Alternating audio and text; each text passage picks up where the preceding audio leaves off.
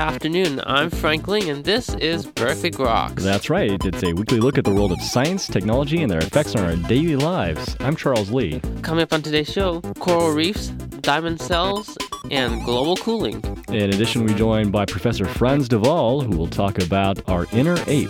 Also, we'll find out how big the universe is. So stay tuned for all this, plus the Grokatron 5000 and the world-famous question of the week, coming right up here on Berkeley Groks.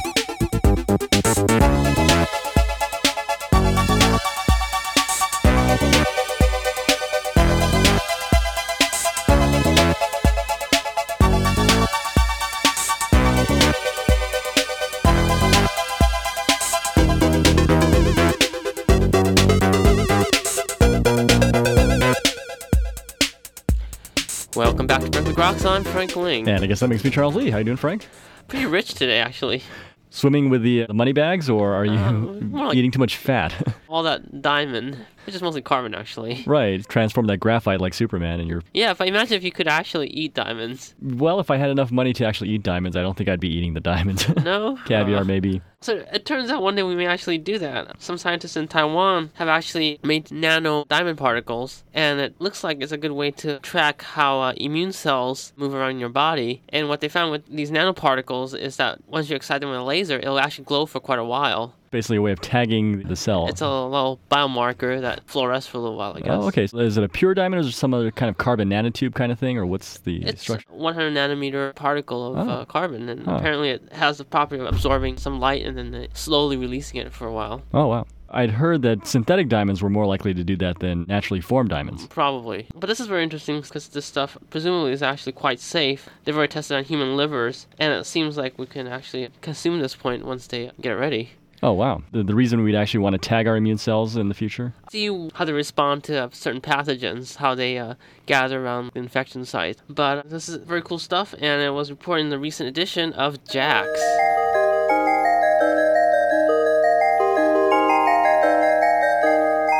All right. Have you had your daily dose of bananas today? You mean my potassium? It's high in potassium. It's high in fruity goodness. Yeah, my muscle fatigue is gone. They are succulent and sweet, but did you know they existed in Africa more than 4,500 years ago? I guess it's not a New World crop then, huh? Actually, this is quite a bit of a surprise because they didn't think it was introduced in Africa any earlier than about 2,000 years ago. Huh. But a recent archaeological study, which was led by a team consisting of Julius Leju of Mbarara University in Uganda, Peter Robertshaw of California State University, San Bernardino, and David Taylor of Trinity College in Dublin. They basically went in, analyzed some sediment samples, and did some radioactive carbon dating like they do, and found that banana society existed in Africa all those many years ago. So who was eating it, the monkeys or the guys? Yeah, I don't know how good farmers monkeys are, but I think you have to sort of whip them a lot, and they'll start planting it. Huh. So does this change any prevailing theories as to how vegetation has evolved? Well, at least changes ideas as far as how early they think bananas were introduced into these particular civilizations.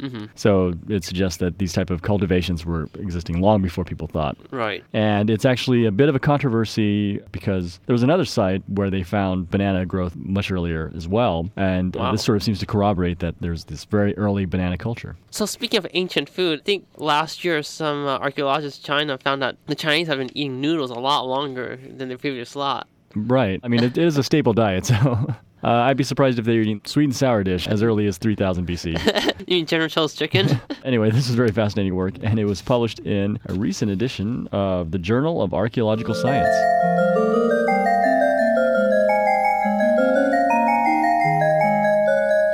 So this next story is not about food. That's too bad. I was starting to get hungry. Yeah, me too. It's actually about global cooling.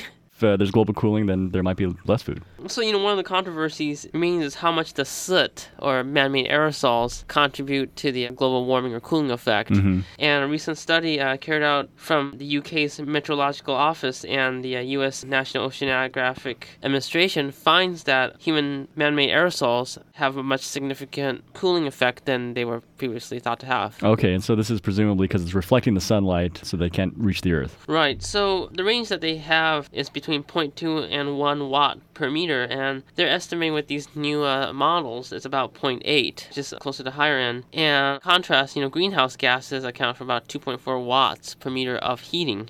So it's not quite enough to offset it, but it balances it a little more than they thought. A little bit more. But what these guys conclude here is that if we actually have efforts to reduce the soot from power plants and vehicles, it may actually lead to more warming because there's less particles to reflect the light off. Well, okay. I presume these studies remain controversial since some people implicate soot as absorbing instant radiation. I mean, it probably has a little bit of both functions, right? Right. It depends on the type of particle.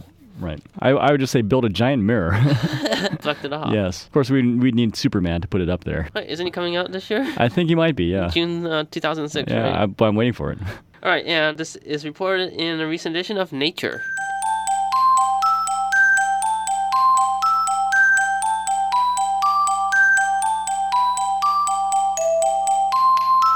All right, and finally, a few more things about the environment, especially coral reefs. Coral reefs, aren't they dying? For the most part, yes, all thanks to humans. We suck. Yeah. But it turns out some humans are not so bad because they're actually implementing a no-fishing zone in the Caribbean, which appears to actually be helping the coral reef population. Wow, I guess it was Rush Limbaugh, one of those guys commenting that abandoned oil wells in the Gulf are actually helping build the coral reefs. Is there anything big oil can't do? I think it might be able to cure cancer. I'm not sure. But so it turns out that there's a particular type of grouper that swims around in the ocean. It feeds on these parrotfish, which apparently help to clean the ocean bottom and allow the coral to breathe. Does parrotfish also talk? I don't. Can you even talk underwater? What would a parrotfish say? I want a cracker. Nevertheless, these parrotfish, they clean up the ocean floor, and the coral is able to grow there. It was thought that if you stopped fishing, perhaps these groupers would eat up these parrotfish and the coral wouldn't be able to grow. But the ecosystem is very complicated despite the fact, and if you create this no fishing zone, still the coral reef thrives in this environment. Oh, nice. Yeah, so just goes to show that trying to protect diversity in any form usually does some good things. Nature is strong. This is a very fascinating work. It was published in a recent edition of Science. And that's all for a look at recent developments in the world of science and technology. You're listening to the Berkeley Groks Science Show. Well, coming up next, Professor Frans de Waal will join us to discuss our inner ape. So stay tuned.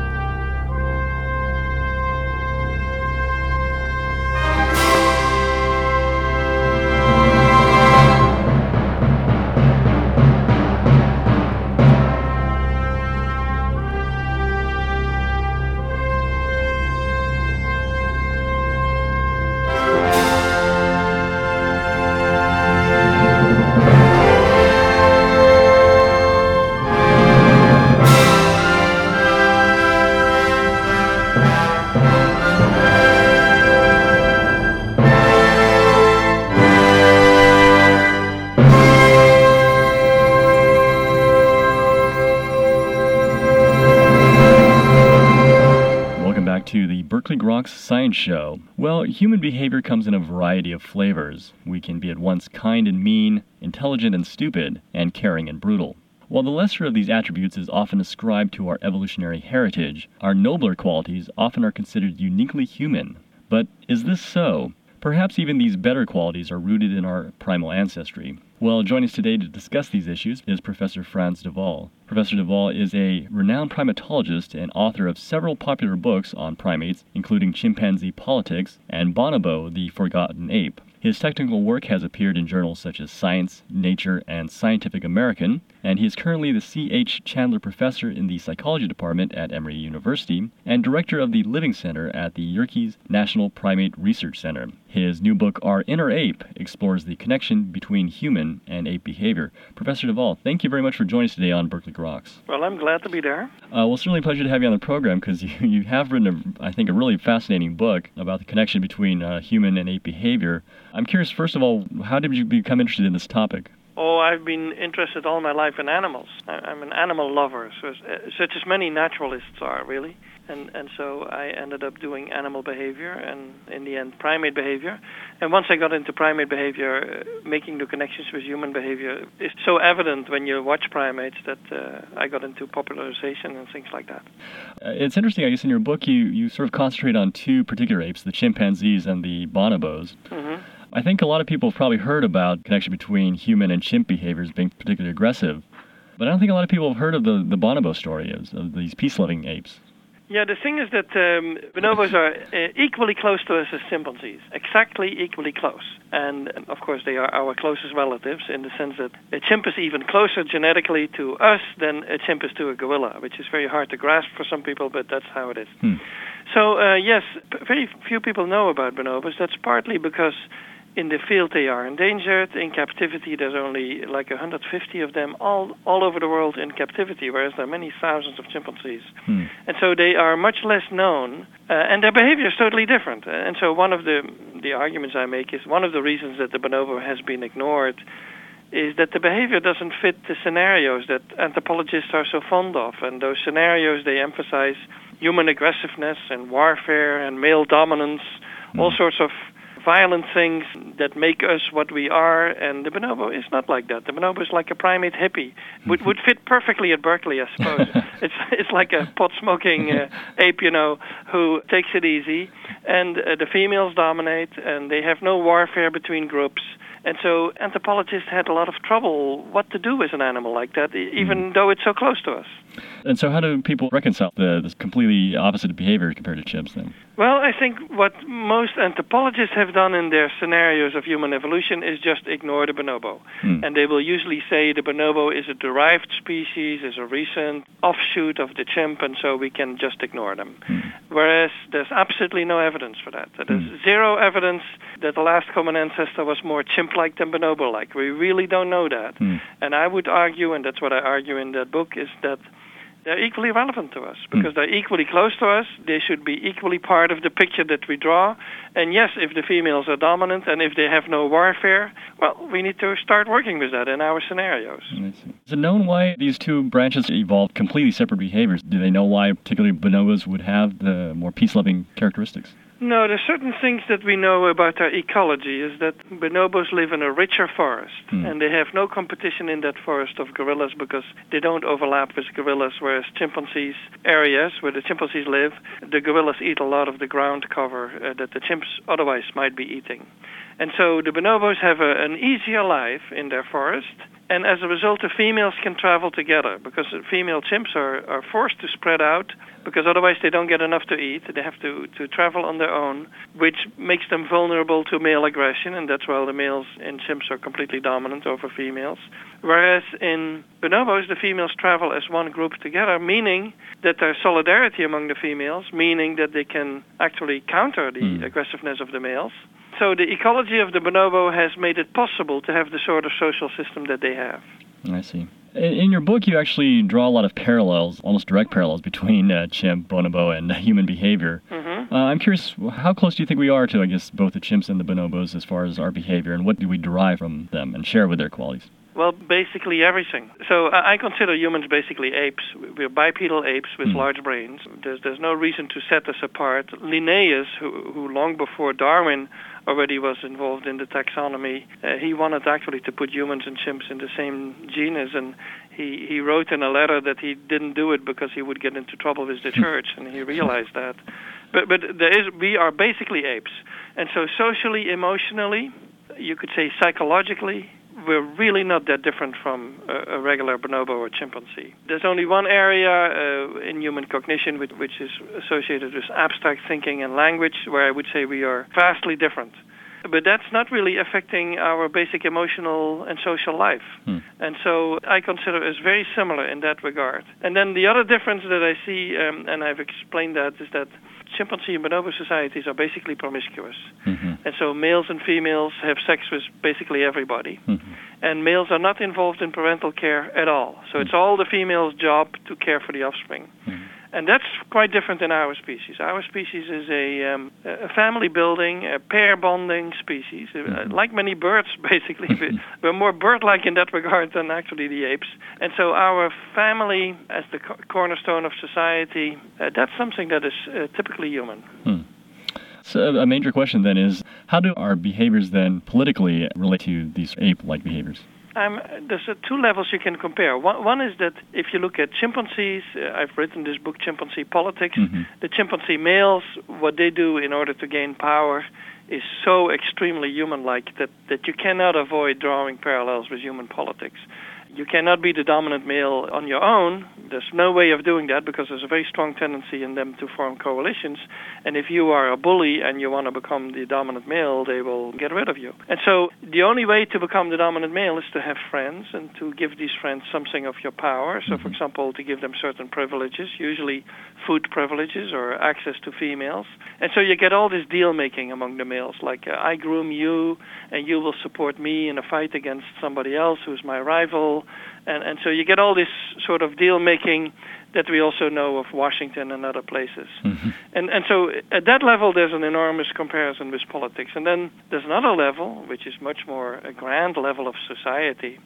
That is, in our societies, we discuss whether we should be solidary with the poor or not, whether we should share power with certain groups or not, or exclude them from power. And at that level, I take the position that this whole accent that we have in, for example, current society on what I call social Darwinism, which is basically every man for himself and the poor just have to fend for themselves, That's not really a primate way. The primates, including chimpanzees, but especially bonobos, have very high levels of solidarity and empathy. And to just abandon someone. So, for example, what happened after Katrina, you heard that the people in the dome who were locked up there, they said we have been left behind like animals. Well, when I read that, the first thought that came to me is that not all animals would necessarily do that. So you've been left behind like humans, more like animals, I would say. And so this whole emphasis that nature is rat in tooth and claw, nature is the law of the strongest or the law of the jungle, that's a misconception of nature, because nature is full of animals that survive by cooperation, meaning that they have some level of solidarity, and it's not every man for himself, because a chimpanzee on his own or a bonobo on his own cannot even survive. So they do have to cooperate with others. These sort of behaviors of chimpanzees in particular have often been used to, I guess, justify human political behavior or even human aggressiveness. You think the ideas of these bonobos then could then be used to now justify a more peaceful type of society? Yeah, the bonobos can serve to break open that kind of thinking a little bit, because there has been this closed system of thought in anthropology about human evolution, which is that we got where we are by killing off everybody else. We killed off the Neanderthals, but we killed off everybody else as well. And so, and that's our success story. And I would say, well, human aggressiveness, I don't know if it has produced beautiful things, but it's not the only issue we should be looking at if we talk about human evolution. If we look at bonobos, for example, we see that empathy, cooperation, altruism are very important. Sexiness, of course, it's a very sexy animal, and they resolve issues among themselves with sex, and that's why I call them make love, not war primates. And so the bonobo shows us alternative ways of doing things, and since the bonobo is equally close to us, it's equally relevant to the debate. And so in some areas of science, there has been all this emphasis on how we are nasty and selfish and violent, and that's what got us where we are, and I'm not sure that that's the case at all. Are there some human societies that are more chimp-like or more bonobo-like than others? Yeah. I don't want to insult any societies, though. But it's kind of a loaded question, but the bonobos are more egalitarian and peaceful, and the chimps are more aggressive and warlike. I think in our societies, usually we blend the two. We have both, a little bit of both. And of course, some societies, like the American society, is more individualistic and competitive-oriented, and other societies are more oriented towards egalitarian relationships or cooperative relationships. But every society has to blend these two, because you cannot have a society that is purely competitive, because the whole thing would fall apart, and you cannot have a society that is purely egalitarian and wonderful and holding hands together and all of that, because there would be no progress in that society at all. And so I think every place seeks some sort of optimum between those two. Indeed. As sort of a lesson for our human behavior, can our behavior change? We're not sort of rooted to one particular mode of behavior or the other.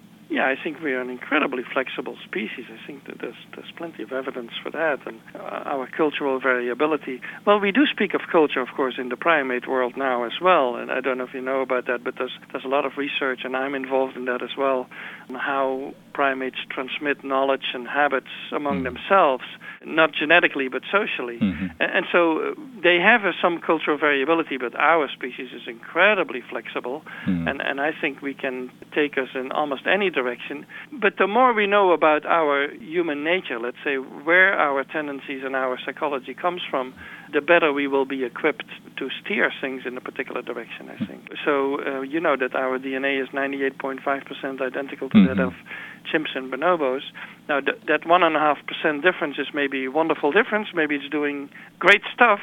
But biologically, we will always remain the primates that we are. And psychologically, I think there's no... To transcend biology, which is apparently the dream of a lot of people, but to transcend biology is an impossibility. We are biological creatures. We are made of flesh and blood, and that's what we have to live with. Indeed. Well, I think we have to do the best we can with what we got. yeah, that's it, yeah. All right, well, Professor Duvall, I do want to thank you very much for joining us today on Berkeley Groks and discussing your fascinating book, Our Inner Ape. Thank you.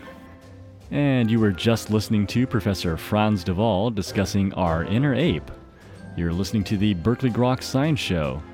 Well, coming up next, it's the Grokatron 5000 and the world-famous Question of the Week. So stay tuned.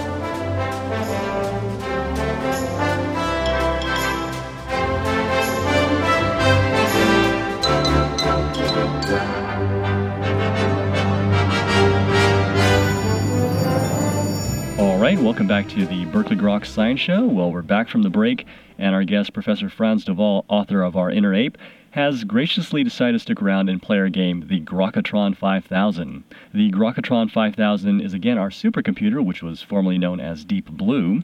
And today the Grokatron 5000 has chosen our topic, chimpanzee or bonobo. So for the following 5 people, the Grokatron 5000 would like to know, are they more like a chimpanzee or a bonobo? Professor de Waal, are you ready to play your game? Yeah, sort of. Yeah. Okay. Here we go. Person number 1, chimpanzee or bonobo, Apple CEO Steve Jobs. Bonobo. I think he has this alternative quality to him, is that he's not sort of the law and order type. He's more like an ex-hippie type, I think. Yeah, I think so. Trying to bring the computing to the masses, it seems. Yeah. All right. Okay, number 2, ex-Enron CEO Kenneth Lay. Chimp. Someone who bribes and swaggers and thinks he's a big shot alpha male. Yeah. But he has been brought down. A little too chimp-like, I think. Number 3, famed anthropologist Louis Leakey. I think he's an alpha male type. He's really a chimp type. He surrounded himself with female scientists, was sort of interesting, like a harem building. It's almost more like the gorilla type then in that sense, because gorillas do that. Number 4, Martha Stewart. High-ranking bonobo female. Showing all the other bonobos how to fix their house. All right.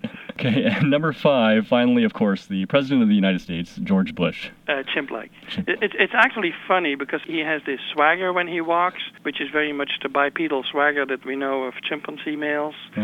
So he sends out these signals of extreme dominance, even though they're mixed with signals of insecurity. I think. So it's an interesting alpha male. All right. Well, Professor de Waal, I do want to thank you very much for sticking around to play our game, the Grokatron 5000. Welcome. And of course, talking about your book, Our Inner Ape. Okay, you're welcome. Yeah, thank you. Thank you.